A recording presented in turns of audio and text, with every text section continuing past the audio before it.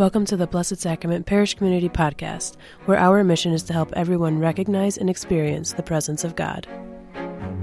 Hi, everyone, and welcome back to the Blessed Sacrament Parish Community Podcast. I am here with Father Rob once again, and we are going to tackle a pretty big topic today, but it's the source and summit of who we are as Catholics, and that is the Eucharist. So, Father Rob, what misunderstandings do you think people have about the Eucharist? The biggest one, I think, is we tend to turn the Eucharist into an object rather than an encounter with the living God in Jesus Christ. And that encounter leads to our becoming the presence of Christ in the world. And part of it is because we can get focused so much on bread and wine becoming Jesus' body and blood that we don't take it to its logical conclusion, and that is that we are becoming his body and blood. And if we ever get stuck on just the changing of bread and wine, we're missing the point. I think it's important that we remember when we come to Mass, it's just as much about Jesus as it is about us. We are supposed to be transformed during Mass.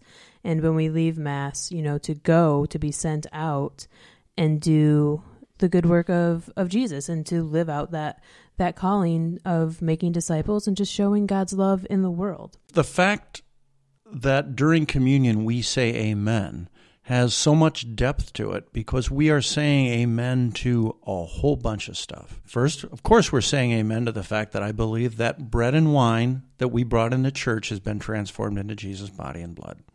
Basic. But we're also saying I believe that I am being transformed into Christ's presence. And we're saying that everybody else here who's engaged in this act of communion is being transformed into the presence of Christ, which has with it all kinds of ramifications. It changes the way I respect myself and love myself. It changes the way I honor and respect my brothers and sisters, because if I truly believe that Christ's presence is in them, then I owe them the exact same respect I would have if I were passing before a tabernacle. I may not genuflect toward them, but I owe them that honor and respect and dignity. That's a beautiful thought, because I think sometimes we would rather point out the fleck in our neighbor or a brother or a sister's eye than to recognize that God dwells within them, that they too are the body of Christ. And one of the reasons, we kind of settled on this topic is over the summer, the Pew Research released a study, and basically it said that 2/3 of Catholics don't believe in the true presence of Christ in the Eucharist. And, in our conversations, we had some thoughts on that, and I think a lot of Catholics and clergy around the country had some thoughts on that. But Father Rob, what do you think is wrong with that Pew study? Do you think it's true, or do you think otherwise? I think at any time when we do a survey, it often depends on how we ask the question. And in regards to the Eucharist, it's something that is so much deeper and bigger than our vocabulary or our intellects can describe, that if we simply limit it as, do you believe that bread and wine become Jesus' body and blood, we can get people stuck in a way they can't answer it. If we say that in the celebration of the Eucharist, there is a total transformation of the living body of Christ, and that bread and wine, flesh and blood, become Jesus' body and blood, namely the church, I think the answer might be a little bit different. But people don't have the vocabulary to be able to express that. And sometimes I think we try to over-explain things, particularly when it comes to the sacraments, which is a pouring out of God's grace onto us. But when we try to over-explain things, we forget to leave room for the mystery. God, as much as we know about God and we know about God's love, God is still a mystery to so many, and God is a mystery to even those who are the most well-versed in theology or prayer life or had those experiences of God, because we can never know God totally. But what's beautiful is when we look at our brothers and our sisters, when we look at those we go to Mass with, we look around, we can see the faces of the body of Christ. And we can get to know God more if we just would be willing to learn more about one another.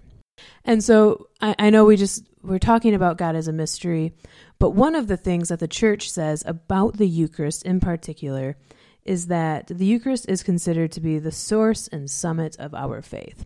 So maybe for those of us who aren't as well scribed in Vatican II or even what the Church is talking about the Eucharist, but what does it mean that the Eucharist is the source and summit of our faith? Everything we are about is about our relationship to Christ. And if we believe, and we do, that the Eucharist is that most paramount point, that nexus between our encounter with God, then that's exactly what we're talking about, that we are becoming one with Christ. And the ultimate gift of love is to want to be intimately connected with the one we love. And we already know and believe that Christ's love is there for us in all its fullness. And on our part, our ultimate desire, whether we recognize it's our ultimate desire or we're in denial of it, is to be united fully with Him. And the way we do that at its best is when we are united with Him in the Eucharist, when we are in communion with Him and with all of our brothers and sisters in the body of Christ. You mentioned in our last podcast, one of your topics that you liked was science, but also you mentioned history. So looking at the Eucharist, the celebration of the Eucharist, the earliest account that we see, at least chronologically in the Bible, would be in St. Paul's letter, because his writings were the first ones, the oldest ones, I should say. How much do you think the celebration of the Eucharist has changed since maybe, let's go right back to Jesus. Since Jesus instituted this, how do you think it's changed, if it has at all? Well, in the very big picture, I think we have done the Eucharist an injustice by wanting to turn the Eucharist into an object, like the first thing I said. And that at the Last Supper, Jesus gave Himself totally to us, so that we could continue to be His presence in the world. And that it was more than just a meal. It was a uniting fully with Him. And that He added to that, okay, now go out and do that for each other. What you just saw me do, go do. Go wash each other's feet. Go offer your lives in service to one another. And it is easy to turn the Eucharist into a moment of me and God, and that is off the mark. It's a moment between us and God. And we always have to remember that. The very word communion means to be in union with one another. And I think sometimes we turn it into a private devotion, which it never was meant to be. And when we come to Mass, we come as a community to give thanks, to God for all of the things that have gone right during the week. And honestly, we should probably be giving thanks for all the things that have gone wrong too, because those are an opportunity to grow. So as a community coming together to celebrate the Eucharist, how important is it that people participate in Mass and that people really give it their all during the celebration of the Eucharist? Well, if we believe what we believe, the source and summit of everything that we are, then the thing I've always said is, if we were giving away Super Bowl tickets to the front row, people would clamor to get them. Yet this is so off the charts bigger than the Super Bowl. Why everybody wouldn't want to be in the front row is always a mystery to me. And I think sometimes we make the mistake of thinking that we need to go to Mass and we need to participate in the Eucharist for God. No. God wants us there because God loves us enough and wants to be with us. But we need it because whatever it is we seek, earthly things never quite live up to it. We can think, if I finally get the shiny new car I've always wanted, I'll be happy, and it doesn't work. If I finally have enough friends, I'll be happy, and it doesn't work. If I finally have enough money, doesn't work. Fame, you name it. Whatever the false pearl of great price we put out there, never works. But being in close relationship with God can bring peace and contentment that we seek. We just sometimes forget that that's what we're looking for. And I think sometimes, too, in looking at why people don't come to Mass or don't come to church, there's so many reasons, personal reasons, I should say, because there's 1,000 reasons that the world is telling us, you don't have time to go to Mass, you've got other things on your plate, you'd rather go to brunch with your friends, whatever that looks like. But why? All those personal reasons, like I'm not worthy or I don't understand what is going on. It's boring. All of these things, all these excuses that people use for reasons not to come to Mass, what would you say to them? How do we help them understand what exactly is taking place during, particularly the source and summit of our faith, the celebration of the Eucharist?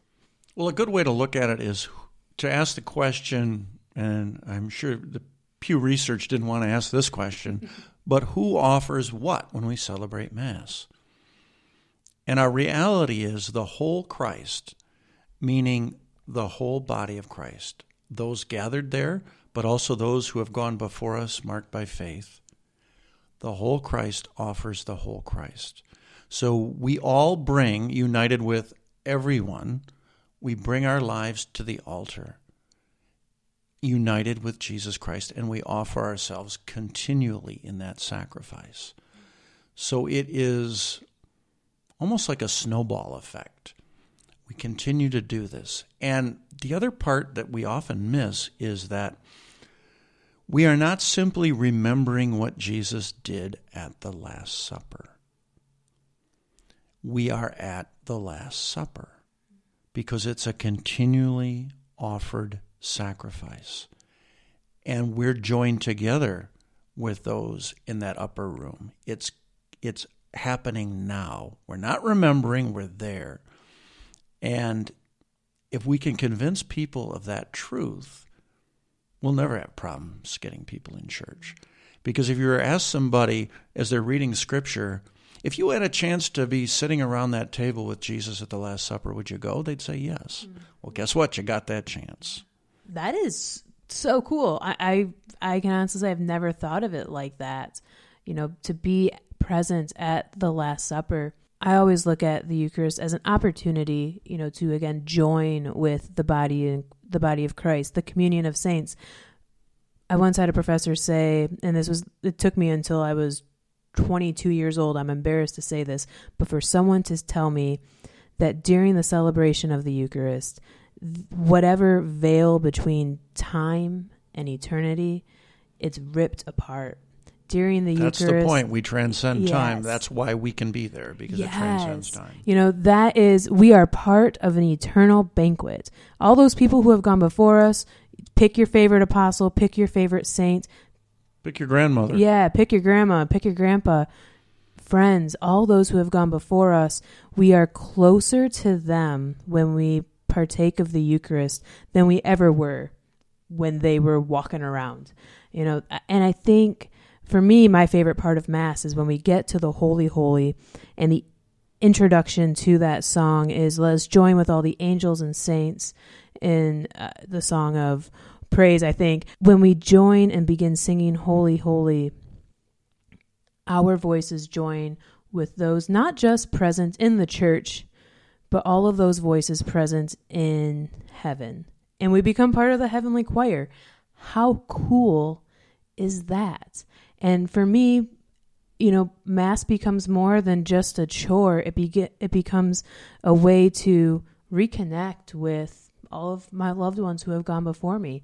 And that, I think, is one of the greatest gifts that Jesus has given us to be connected so intimately, to be connected on such an amazingly different, out of this world level.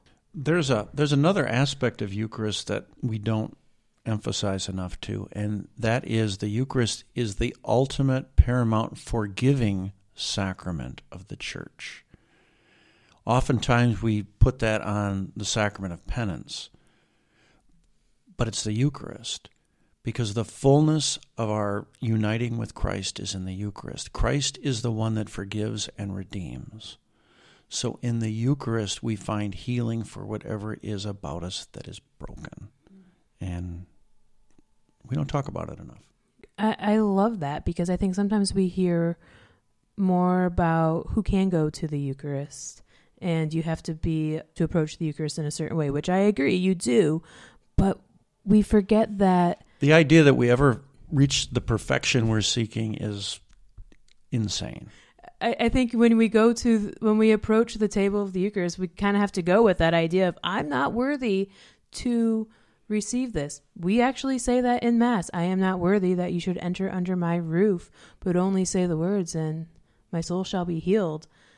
Those words have meaning. And if we really think about what we're saying and not just mumble through them, it gives such a depth and a richness to partaking in that sacrament. And one of the things that continually happens is if someone, for whatever reason it happens to be, they were on vacation, they got lazy, and they stopped coming to church, then they feel so guilty about coming back. And, well, I don't have all the answers. I think Jesus gave us a lot of answers.